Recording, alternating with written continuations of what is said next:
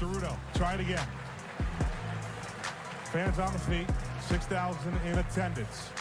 The payoff is flied into right field, going back at the warning track, at the wall. It's gone! Go ahead, 3-run home run for the senior. Peter Ceruto has given the Indiana Hoosiers the lead. Welcome to Talking Hoosier Baseball. We are recording this on Wednesday, February 28th, 2024. I'm Carl James, joined by Chris Feeney and Cassidy Palmer.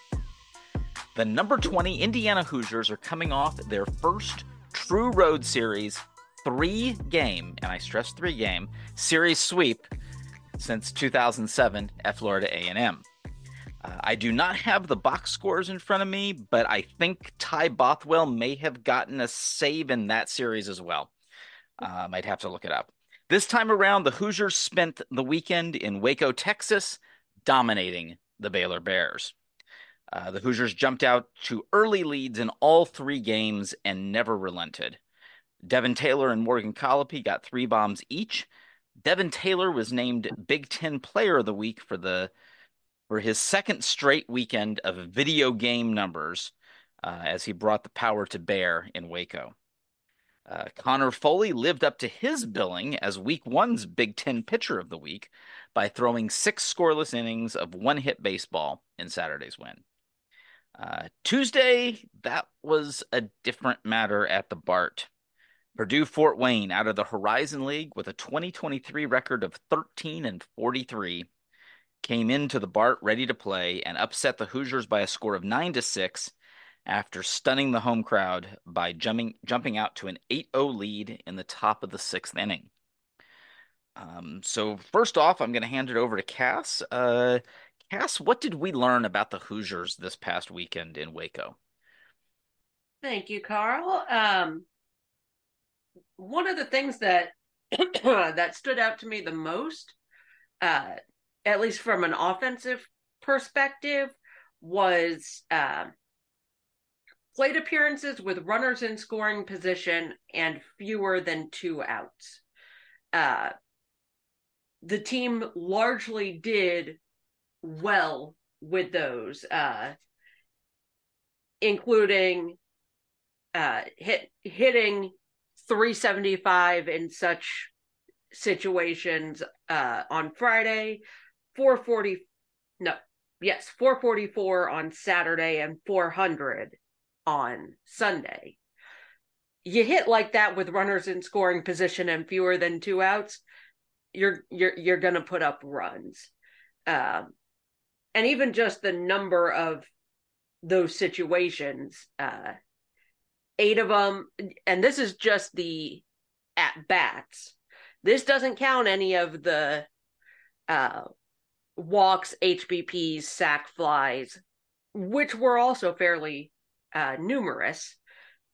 8 such situations on Friday, 9 of them on Saturday, and 10 of them on Sunday. That's putting yourself in a situation to succeed, regardless of what the pitching staff is doing. Even on Tuesday, yesterday, the team also hit 400 in such situations. There were only 5 of those. And so you can see how that really does start to change things. But one of the big differences between Tuesday and the weekend, hitting with 2 outs and pitching with 2 outs. On the weekend, the team was, the pitching staff had a batting average of against in 2-out situations of 200 on Friday, 100 on Saturday. It did go up to 364 on Sunday, 4 of 11, for a total of 7 for 31 on the weekend. Against Purdue Fort Wayne, it was 6 of 16 with two outs for a 375 batting average against with two outs, including more than one home run. That is not setting up for success. I'm not going to read too much into the Purdue Fort Wayne one because it's one game where you're throwing different arms than you have at any point in the weekend. That's just how these midweeks go.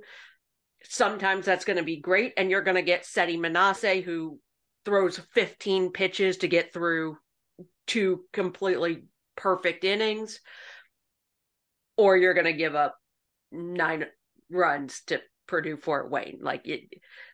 You're going to get a mixed bag in these. That's just the way it happens.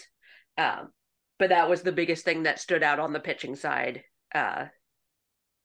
between that Tuesday Purdue Fort Wayne game and the weekend at Baylor before that. It's all still small numbers.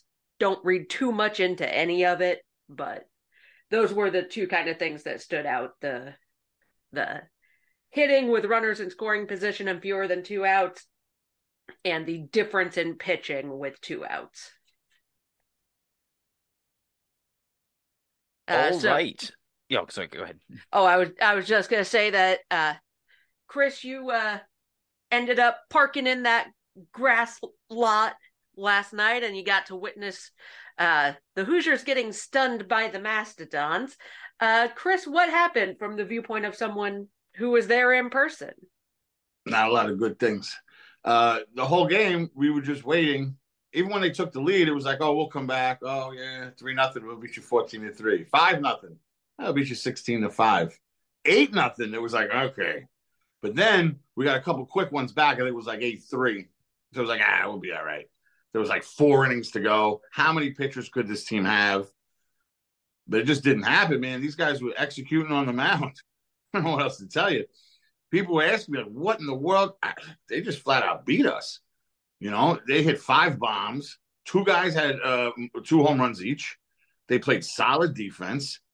I think they threw the ball away maybe once on a pickoff. Something got a little funky, but that was it. It's not like they were kicking the ball around the field.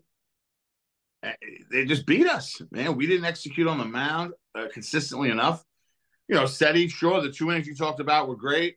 Bennis to start the game, real solid. I was glad we got to see 2 out of him. And Katsky, when he comes in with the bases loaded, does his thing. The next inning, obviously, it took a turn for the worse, but I just kept waiting for the bats to come. We all did.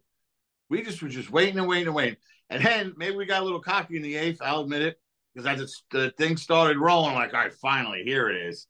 We don't even have to walk this off. We'll catch them, pass them, and get 3 outs in the 9th, but then we strand the bases loaded. You know, it happens. It wasn't fun, and I do take full responsibility. 9 years of attending this stadium, I have never parked where I parked that night, and I questioned it when I did it. I'm driving by 46. I say, okay, honestly, I was thinking maybe use the media pass. They might let me in through the other lot. I said, well, I could try that, but if it doesn't work, at that point, I'm going to have to pay whatever it was. So I was like, I'll go park in the grass. But I knew it was a bad move at the time. Never question your gut, folks. If you know you're doing something against the baseball gods, just don't do it. Honestly, I can't say it wasn't in my mind as I was going down the thing. I did. I said, I don't think we're going to lose. I just thought something funky might happen. God forbid, something gets hurt or something bad would happen. We lose. It was crazy. To give credit to the fans that stuck it out. You know, people were into it there in the 8th with the big rally. And really, to the fans, Purdue Fort Wayne, you know, they were into it. The team was really into it. I mean, that dugout was humming, like from the beginning of the game on. I give them credit. Not that we were into it too, but I don't know. I didn't expect it from them right from the start like that. I think they really wanted to beat us. And they did. And you got to tip your cap and you just say, you know, there isn't a GOAT. There isn't, not the greatest of all time, meaning in my world, GOAT was the guy who blew it. And it's changed now, younger generations. But there wasn't a Buckner. There wasn't a this guy's fault, that guy's fault. They just beat us straight up. It's like, what is it, Teddy KGB? Pay the man his money. Yep. So, okay, so that takes care of that. But overall, still a 3-1 week. And honestly, a week ago, I wouldn't have had a problem with a 3-1 week. Yep. And, it's all relatively weak competition. It's just interesting that you kind of, by looking at it, you kind of felt that Purdue Fort Wayne was the superior team to Baylor. But Yeah. They would crush Baylor. They would yeah, crush Baylor. You crazy? yeah, Baylor And it, just that was and again, to some degree, I had some of that fear was just that you know, and a lot of that is just how do these teams do out of the transfer portal and with recruiting, and from what we've seen so far, Baylor hasn't done that well. So they've got a new coach. They're trying to turn things around as a program. It's just kind of sad for a program that's been to Omaha 3 times to struggle specifically at the plate as much as they have. mhm. Although, tip the cap, they did actually swing the bat a little bit better on Sunday. So, Yeah. um, They did lose one of their leaders right there in the beginning on Friday. Yeah, they I think did. that took some wind out of their sails too. mhm. Not that I Yep. knew he was one of their big leaders, but from watching the games, we learned that he was. Yes. A big emotional guy in the dugout, a big leader in the clubhouse, Yeah. and never get hurt like that. So I get that, especially Friday night, that affecting them. But yeah, like you said, they just didn't have the talent out there. But then again, I would have thought they had a better team than the Mastodons, and those Mastodons, they were excellent. They were excellent. Yep. They really, really were.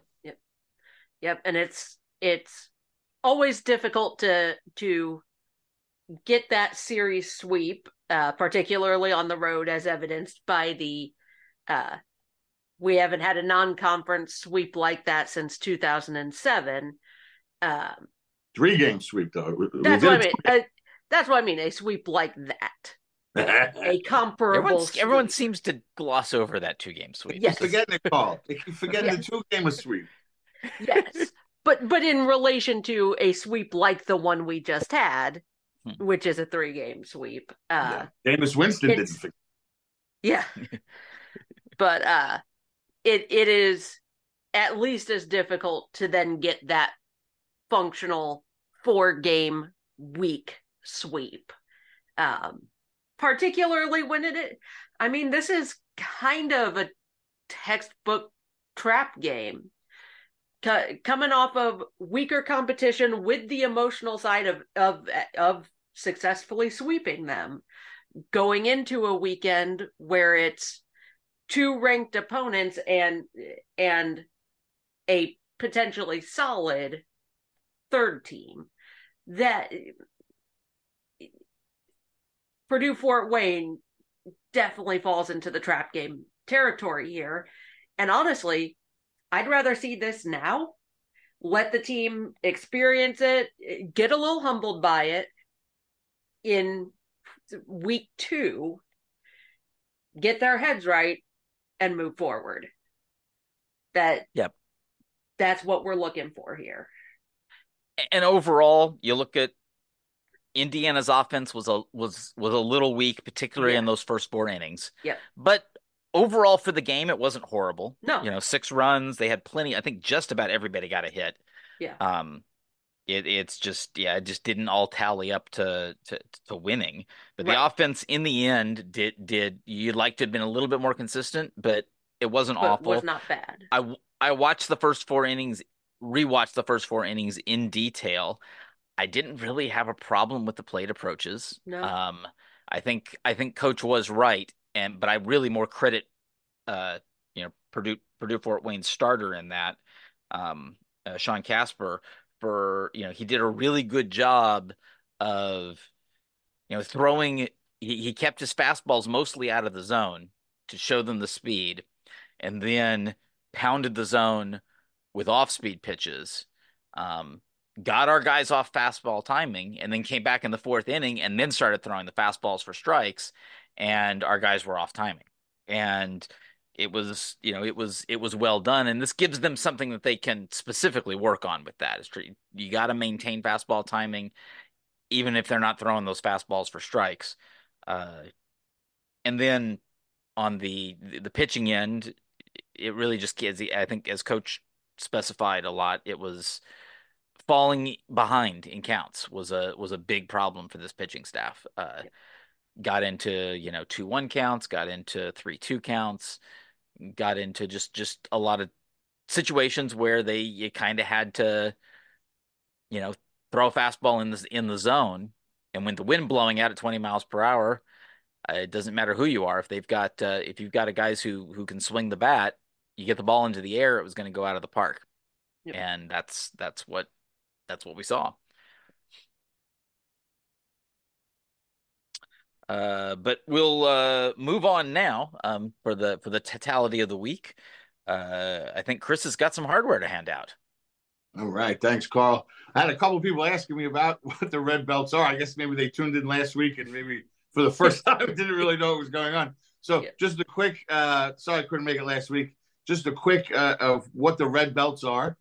We give out weekly awards, and you could just shout out players if we wanted to, but instead we wanted to come up with an award for an offensive, a defensive, and a pitcher of the week. And we tally them all up at the end of the year, and then they're the award winner.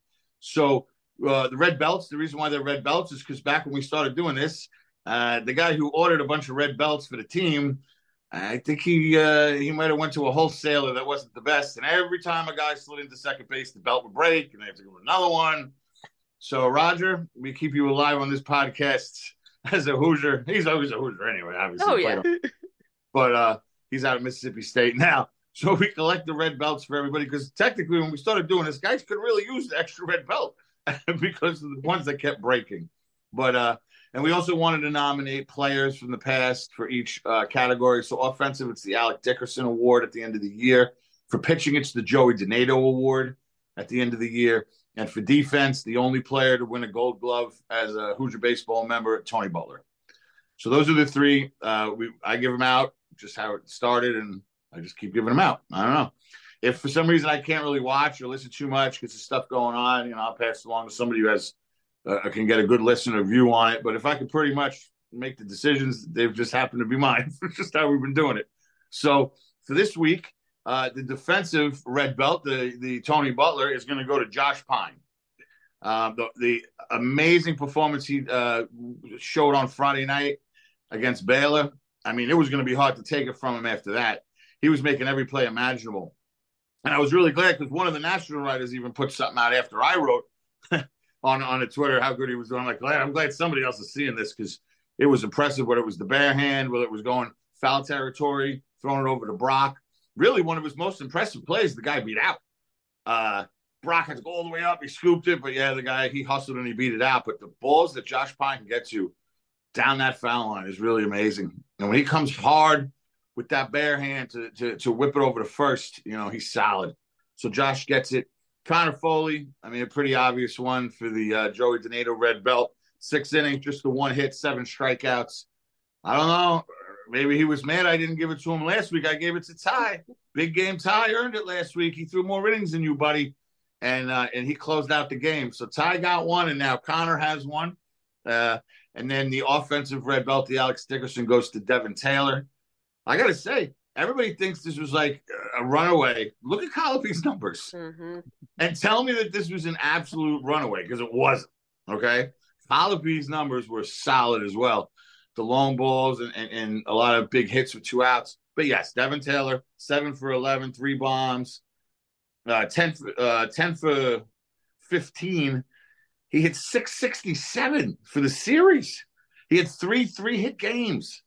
So, I mean, say what you want. He's the big player of the week, and he's also the red belt winner of the week. So it'll be Connor Foley, Josh Pine, and Devin Taylor taking this week's awards.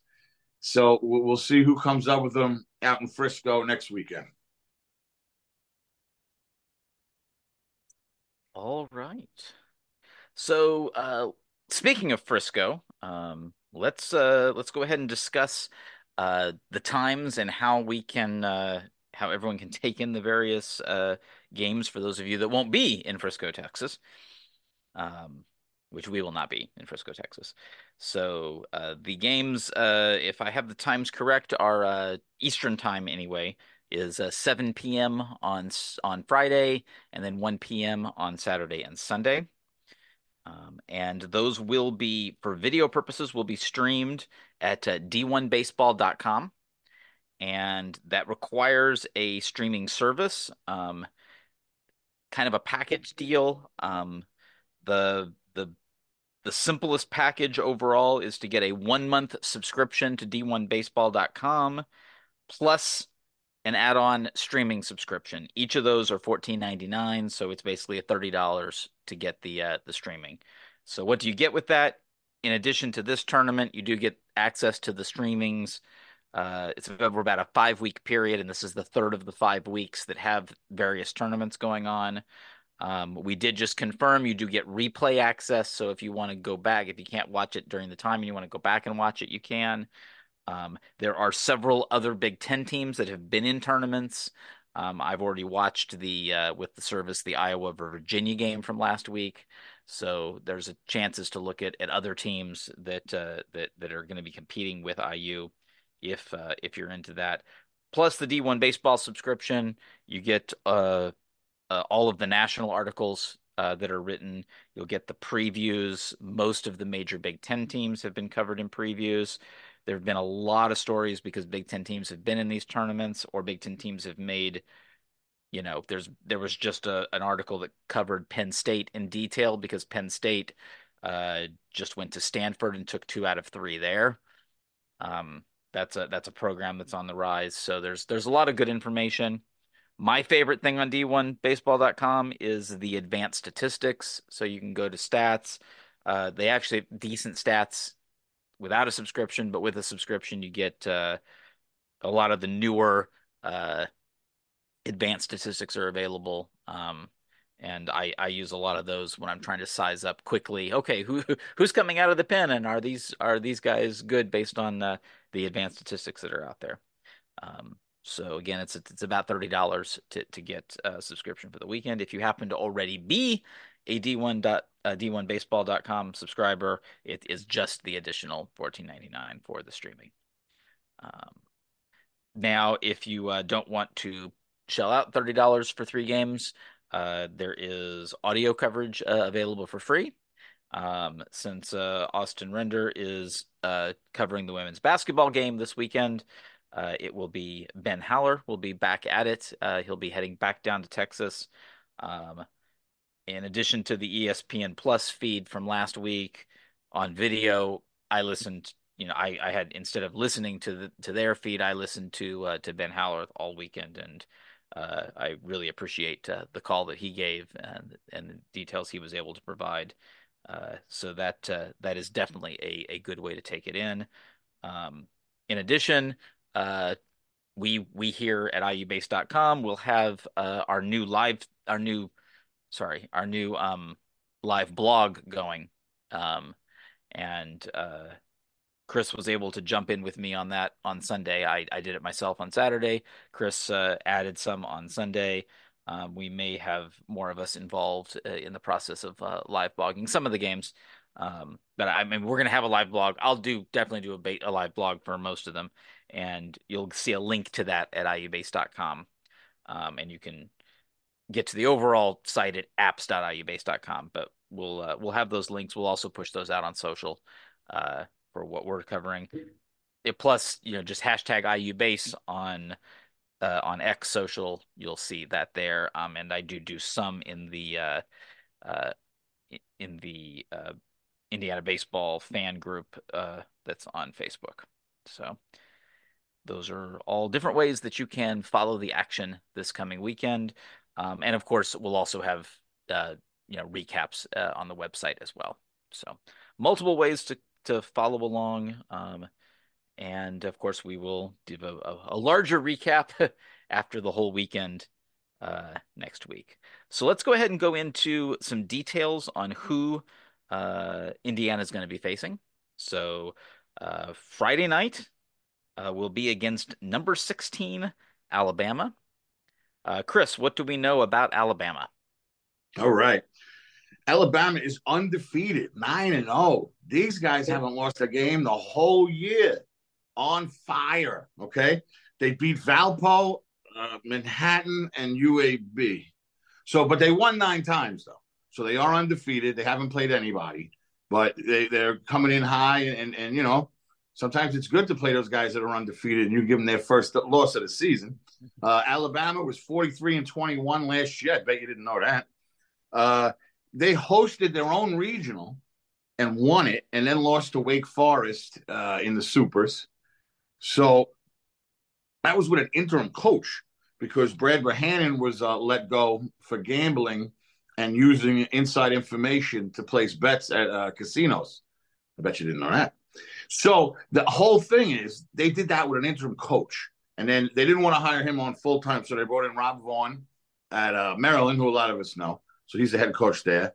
We are playing the games at the Frisco College Baseball Classic, like Carl mentioned. It's played at Rough Riders Field, which is a AA park and holds 10,000 people. So there could be some big crowds. They've sold it out before, with other fan bases, but it was more, of course, like SEC fan bases and stuff like that. I mean, maybe there'll be 10,000 people there Friday night, but I don't know if that might be a big number. But it does hold 10,000. And it used to be called Dr. Pepper Park. I guess they decided not to want to pay anymore, so they just call it Rough Riders Field, and they'll go with it from there. And I was checking out Alabama. Their winning streak, 8 home games and 1 away.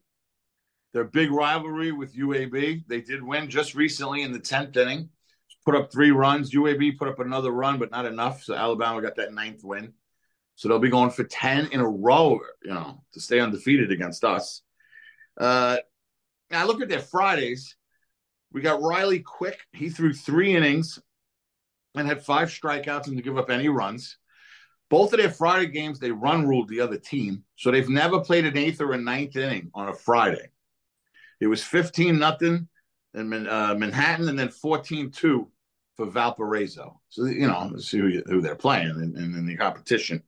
Now, interesting enough, we had a young man decommit, Ben Hess, big right-hander out of Illinois. He was actually the number 1 ranked prospect at the time. I remember it was a big deal that we had signed him. I remember sending stuff out on Twitter about Ben Hess.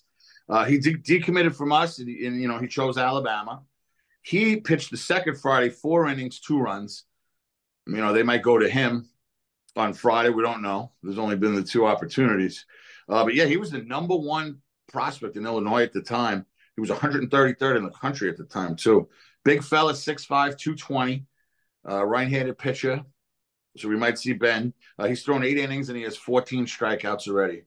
I would think he'd kind of want to pitch against us and might even ask Rob to get out on the mound on Friday at some point, if he's not opening or at some point during the game. I would think we would see him. As far as their hitters, TJ McCants, their 3-hitter with center fielder, he has 19 RBIs already. This team has played 9 games. So, again, the competition they've played against, but he has 6 bombs also. And he's slugging 1,057 after just 9 games, hitting 400. Then their leadoff guy, Gage Miller, great name, by the way, Gage Miller. He's hitting 457. He scored 17 runs already in 9 games. So, these guys, their numbers are up there, but who they're playing could really affect why it is the way it is. As much as I don't like Maryland, they have been good for a long, long time, and Rob Vaughn was respected in the Big Ten, and I think around everywhere, honestly, in the program that he put together. So I would think Alabama's in good hands. And hey, he hasn't lost yet. So why don't we give him his first loss? All right. So that would be it for that. All right. Well, on Saturday at 1 o'clock, 1 o'clock Eastern, the Hoosiers will take on number 25 Dallas Baptist. Familiar theme. Dallas Baptist has yet to lose a baseball game this season. They are on a tear. They're 8-0. They will play Arizona on Friday, so we don't know if they will be undefeated when they face the Hoosiers or not. But it will be no doubt this is a really good team. It's a really good program. They've changed conferences and they are not missing a step.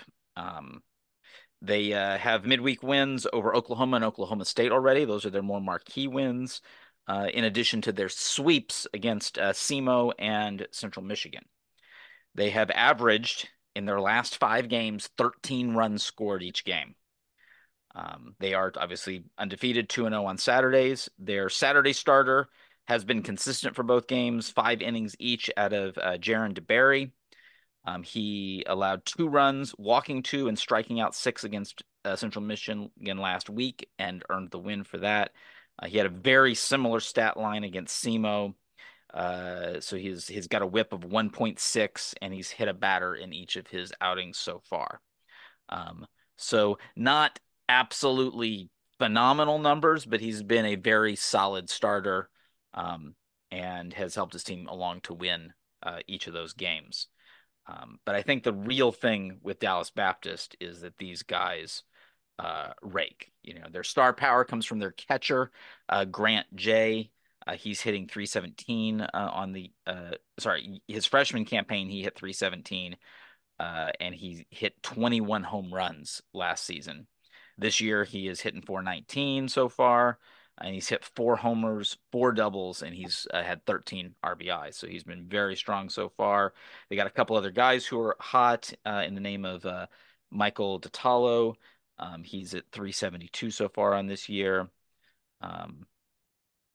And their second baseman, Miguel Santos, he has been hitting 415 on the year. So they've got a lot of hot bats going on, and they just haven't lost a game yet. So this will be a tough competition. Cass, what can you tell us about Sunday in Arizona? Yeah, so Arizona is kind of the odd one out at Frisco this year in that they are not currently ranked. They are 4-3 on the year. Although they are currently playing number 5 TCU. They are down 3-0 at the moment at the bottom of the 5th. But they also haven't played the lightest of schedules either. They won 2 of 3 from then number 23 Northeastern, who has since dropped out of the rankings. They won versus Utah Tech in a big midweek way. And then they lost 2 of 3 at San Diego this last weekend. A few key position players. I had been so excited to say, hey, look, they have their own guy who's hitting 500 still this far into the season in Garen I can't say his name right now, Caulfield, their second baseman, who coming into the current game was hitting 500, but an 0 for 2 so far on the night has him down to 464. He doesn't have a ton of power, so to speak, but he does not strike out a lot. He's going to make contact far, far more often than not. They have another couple of guys with pretty high averages. Left fielder Brendan Summerhill at 438, and oddly enough, 9-hole hitter Richie Morales, the third baseman, who is hitting 348 so far. Well, those were the previous. Morales is still hitting 348. Summerhill is down to 412. Neither one of those are super big power guys. Summerhill will knock a few doubles, but not huge power. They're big power guys.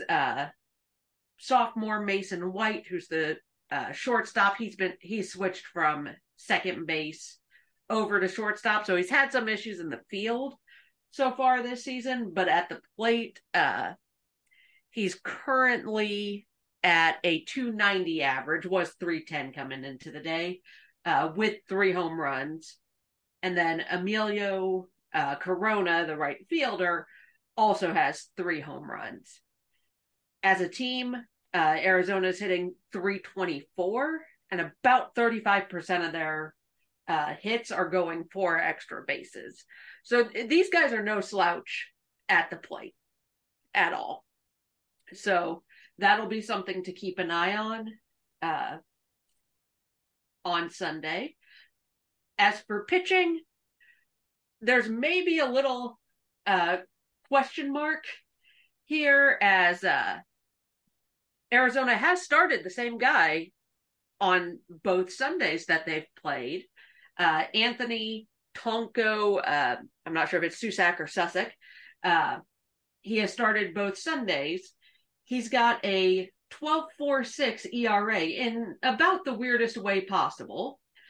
Gave up no earned runs to Northeastern in 4 innings of work, and gave up 6 earned runs to San Diego in a third of an inning. Ooh. So, damn. Yeah, it's a little wonky. Could be there was just something going on that led to those earned runs in such a short amount of time. Could be they want to put someone else in there. Not sure on that. If they do put someone else in there, odds are it'll be Cam Walty, who's a senior. He has followed up Susak, both Sundays. What? Kaiser Sozig. But Walty has followed him up both times. Gave up 2 earned runs against Northeastern in 3 innings of work, and gave up no earned runs versus San Diego in 5 2/3. So he's sitting at a 2.08 ERA, and is among the best of the pitchers who qualify statistically so far in the short season. He only has a 243 batting average against, so that will be something to watch for those Hoosier bats. This guy does not give up a lot, and he strikes out more batters than he walks. So big thing to keep an eye on. Total, this pitching staff has only given up 5 home runs on the year, so that will also be something to watch for an offensive team that is fairly home run heavy for IU. If this Arizona team isn't going to give them up. And so that's the week. 5 the whole year? Yeah, so far I don't think any of them today have been home runs. Wow. But yeah, 5, they've only given up 5 home runs on the year, not counting the active game against TCU. Right. No, I'm just thinking I saw 5 Boston home runs yesterday. Right. Yeah. 1 game. Yeah. Oof. Yeah, so might need to look a little bit more toward some amount of small ball if they're going to be throwing like that. So that's this weekend. Carl, what do you have on Northern Kentucky in the midweek? All right. Well, as they try to say, they want us to fear the Norse of Northern Kentucky. I look at 2-6 out of the Horizon League, and normally I would say not a big deal, but the Mastodons are currently 2-6 out of the Horizon League, so let's keep that in perspective. Different than the Mastodons, though. The Norse have actually won a series on the road. They opened the season taking 2 of 3 from Tennessee Martin. In the 2 games that they won, they held Tennessee Martin to 4 and 2 runs. But that is really all the success they've had in their pitching. In all of their 6 games, they have given up at least 7 runs in each of those. And they've given up, let's see here, double-digit runs in 3 games. So they've been struggling a little bit with run prevention. So statistically speaking, they are scoring runs, though. They're getting guys on base and hitting with power. So these guys have hit a lot of home runs. Let me see if they've got 2 guys with 4 home runs. Mitch Wood and Liam McFadden Ackman each have 4 home runs. They have 5 guys with an over 1,000 OPS so far.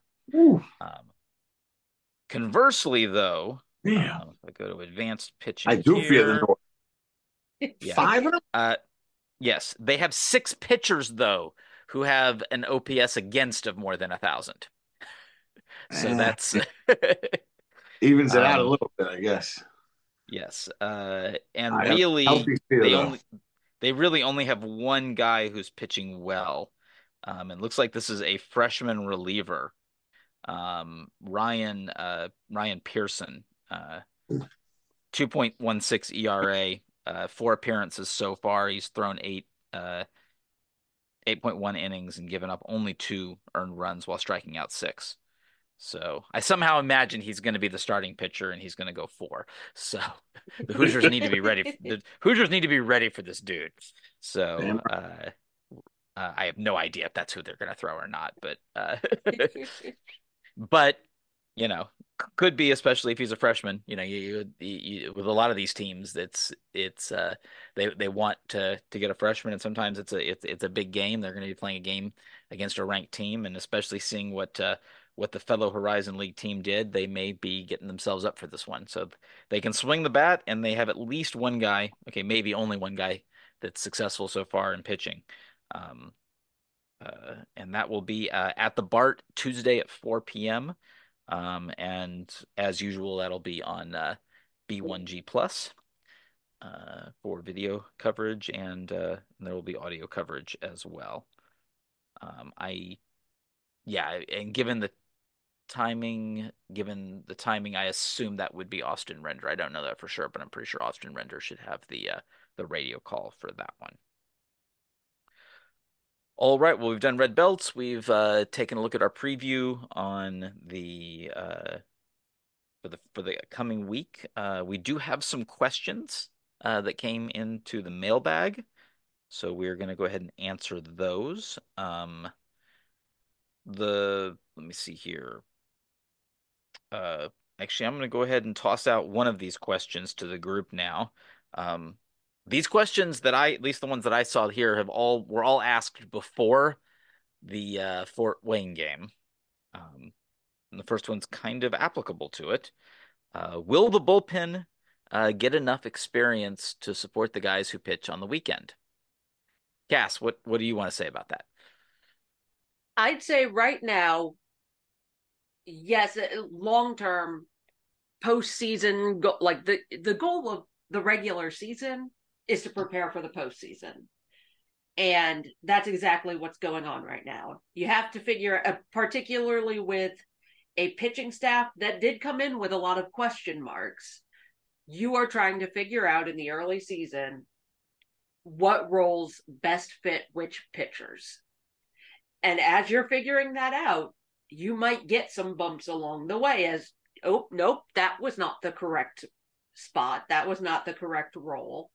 Okay, let's tweak, let's try this next. And so there are some bumps and bruises early in the season. There always are, particularly midweek. And kind of later into weekend series as pitching depth starts to get a little shaky. I think, yes, long term with the goal of ready for postseason, absolutely. I think it'll be ready. Yep. And you got to keep in mind that a situation like yesterday's game, was a lot of it is about they're trying to get all of these guys experience against real offenses. Yep. And unfortunately, there's really no true way to do that. I mean, there's only so much of throwing to your own team that you can do with that. There's got to be, you got to go face somebody in a different jersey.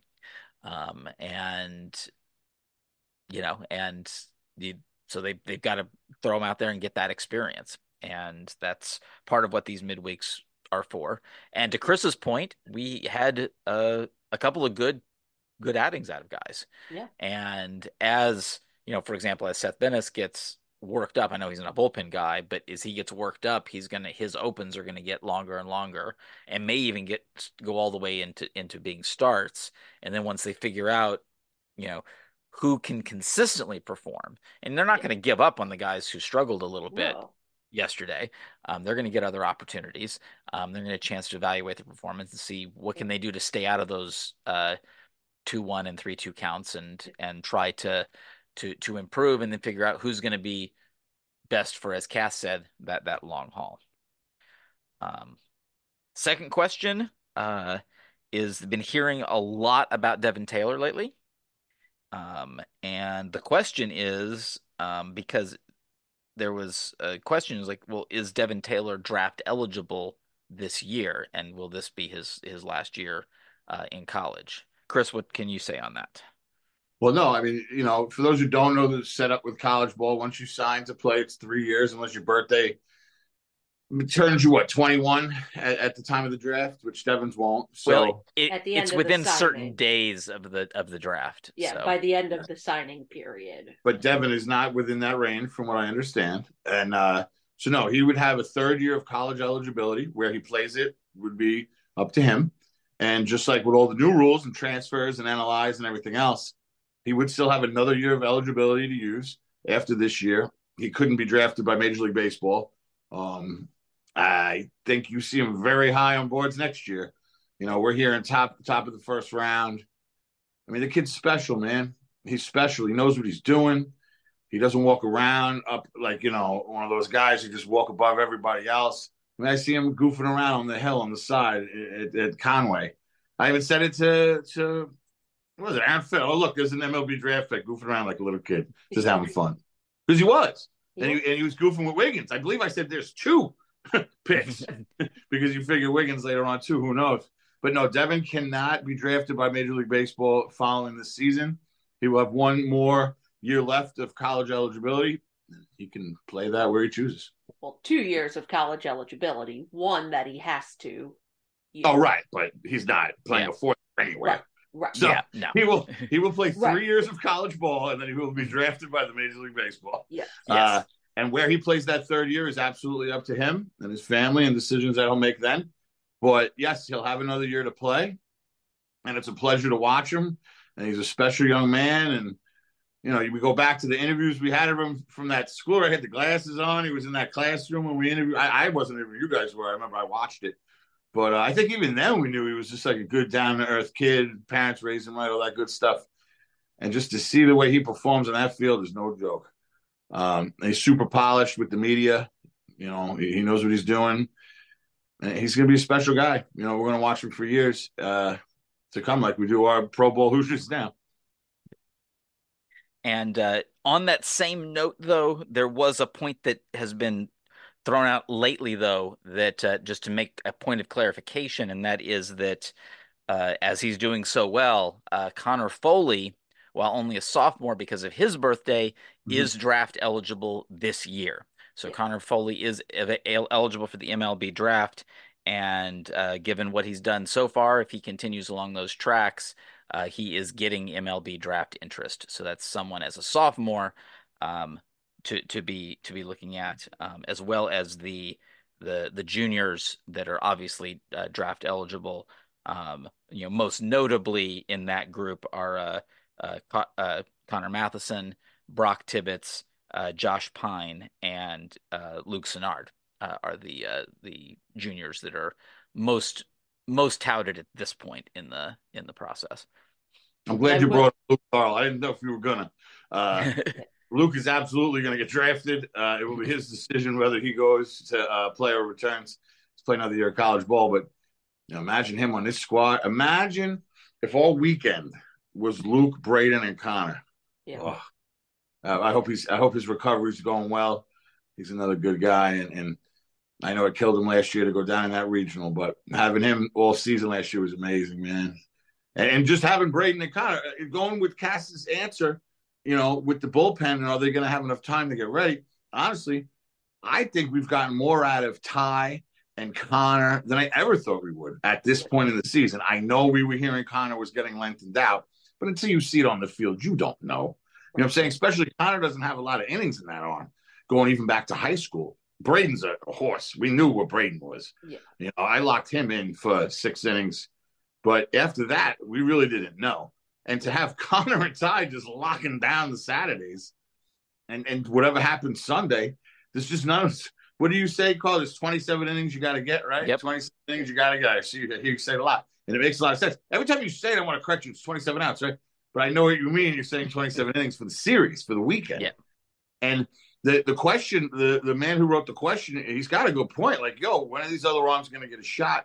Are they going to be ready? Because if you're going to win a regional, or if you're going to win a Big Ten tournament title or advance to the Supers, maybe not so much in the Supers because you only got to win 2 games, but you're going to win a region, you got to have more than a couple of starters. How many teams just roll right through, right, and win 3 games? It doesn't happen that much. Look at us. We were 2-0 and we didn't get out. So you got to have arms. I think Cass, I agree with Cass, they're going to have time to prepare. We're going to start seeing, Cass mentioned roles. We're going to start seeing situations they start putting dudes in, right? If a dude comes in and we're up 7-2 in the 8th inning, you kind of know where he is on the pecking order. And then if a guy comes in and the 8th up 2, he's in a different role. Or the guy who comes in bases loaded and fewer than 2 outs. Right. Well, Cass, yes, right? Yeah. I mean, it could be that's his role. That's where he thrives. Starting off an inning, maybe not so much. Right. But in that high pressure thing, maybe that's his role. And honestly, as far as preparing for postseason, the baseball at the beach and the Frisco Classic are great practice runs for it because you cannot prep as in depth on one team for the weekend because you're playing 3 different teams. That is so regional like. And that helps having that experience.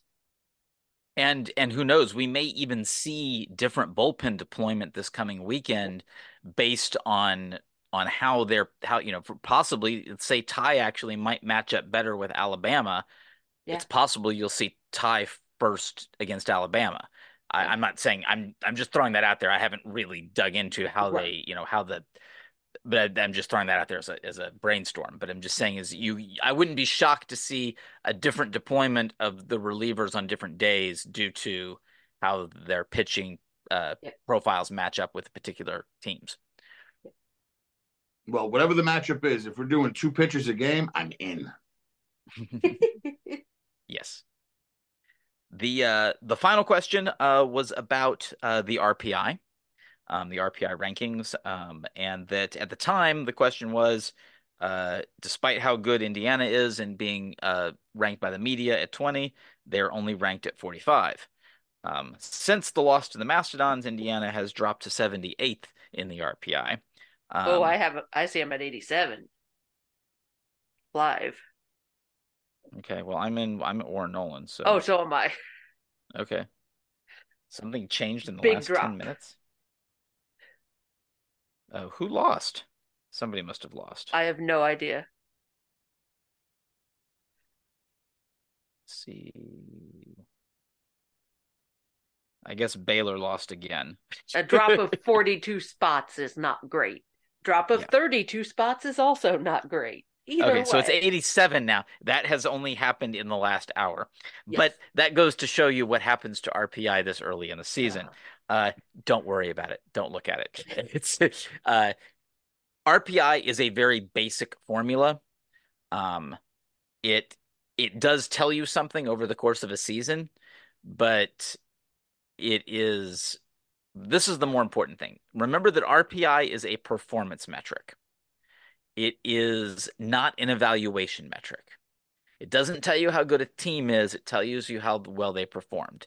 And I know that doesn't necessarily sound like a distinction, but what I mean on that is you're trying to go for a result, and that result is based over the course of the full season.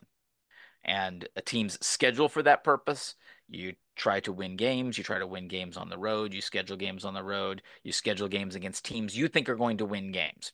But in the end, the only things that are included in it is your record, the record of your opponents, and the record of your opponent's opponents. That's it. And this early in the season, the various scheduling methods that teams play are going to wreak havoc on these rankings. And you're going to see, oddball things. St. John's still number 1? Nope. Virginia's number 1 now, and they're, at this point, you get the point where you get generally good teams mostly at the top. But for example, you have Notre Dame at number 4. I can assure you Notre Dame is not anywhere near the top of the heap in this. Hofstra St. John at from 8. Queens, New York was number 1 today at one point. Yeah. Yeah. Hofstra at 8 with a 2-4 record. Yeah. Nice. 2 New York schools, top 10. Yeah. So yeah, you'll see this too, that a bunch of teams with losing records are at the top because of the way that the strength of schedule is weighted, and all of that goes away. I mean, within a few weeks, all of that will go away to where your top 50 will all be teams with winning records. But then you'll get the power teams will start playing each other with good records, and that'll start, snowballing. So basically teams that have really good records now or teams that are playing teams that have really good records um, are who's showing up at the top. And this will, work itself out. Yes, losing yesterday was not great, but a 6-2 record at this point is better than I had originally predicted. And even with a prediction of Indiana doing well enough to get into a regional, this is farther along than they'd expected. And by getting into a regional, I'm saying a top 40 RPI. So I have Indiana with easily a top 40 RPI at this point in the season. We'll see, how that progresses based on how their opponents do. Let's take a look here. Early in the season, so for example, coming up, Indiana's got a 3-game series. Well, I mean, this weekend is 9-0, 8-0, 4-3. So that's going to be huge to add to the opponent's records. You've got 9-1 Troy coming to Bloomington, March 8th, 9th, and 10th. There's a trip to Vanderbilt at 7-3. You've got Belmont at 6-3. They're coming to the Bart. This is really promising. Butler is at 3-3 so far this year. That was the one that was really scaring me. That I think may actually be a big shot of improvement. Maryland seems to be holding themselves even with the loss of Rob Vaughn. Penn State is on the upswing, big time. Rutgers is playing really solid. Purdue is doing their typical playing pretty well in the non-con, but that helps. Oh my goodness, Louisville. They're on a tear now. They're at 500. Ooh. Maybe I think Baylor's going to be the problem. Yeah, no, I agree. I think Baylor is the real problem on the schedule. And I'm thinking I think I found the 10-spot drop in the last, I guess now 15 minutes. They lost to number 255 Abilene Christian. Yep. That'd do it. Although Abilene Christian's a 7-3 record, so they are. The opponent actually was somewhat helped by that. It's just that's basically one game, that's 3 losses. Now, again, stretch out over the course of it, Butler's a bigger deal because it's 4 games. Yeah. That's the real reason why Butler is so big, is because it's a 4-game thing. But the rankings itself, honestly, don't look at them at least until the middle of March. And even then, it is really grain of salt. And part of the reason that I think about this is that I'm always trying to project what is this going to look like on Memorial Day, because that's the only day it counts. is Selection Monday. That's the day that it really counts as to whether the team gets into the tournament, whether the team gets a 2 seed, whether the team gets to host. All those questions are in a large part answered by the RPI, but it's going to take a while to really determine where that's going to be. So I think we've actually covered quite a bit of ground today. Do we have any final thoughts, or are we ready to wrap this up and prepare for baseball in Frisco? Guys, I'm definitely looking forward to the pitching then. We haven't seen pitching like we have since Duke. Yeah. These arms are going to be better, and they're going to be different. They're going to be coming from all different angles. There's a ton of arms in this Frisco Classic. So, I mean, that was opening day, when we faced Duke. And since then, I would think most of these arms are better than ones we faced all along. So to really see how they attack these guys, how, these aren't going to be 8-7 games, I don't think. I think we're looking at, first to 4 could win each game. And it's just it's just a big time challenge facing all these arms, and especially after what just happened against Purdue Fort Wayne. Hopefully that one can get washed and rinsed and just start over. But that's the big thing for me, is how they faced against these arms in clutch situations and what they can make happen.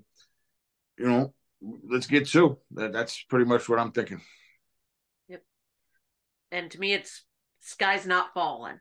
Like one game midweek. Do not put too much thought or concern into it. Every team is going to lose to somebody they shouldn't.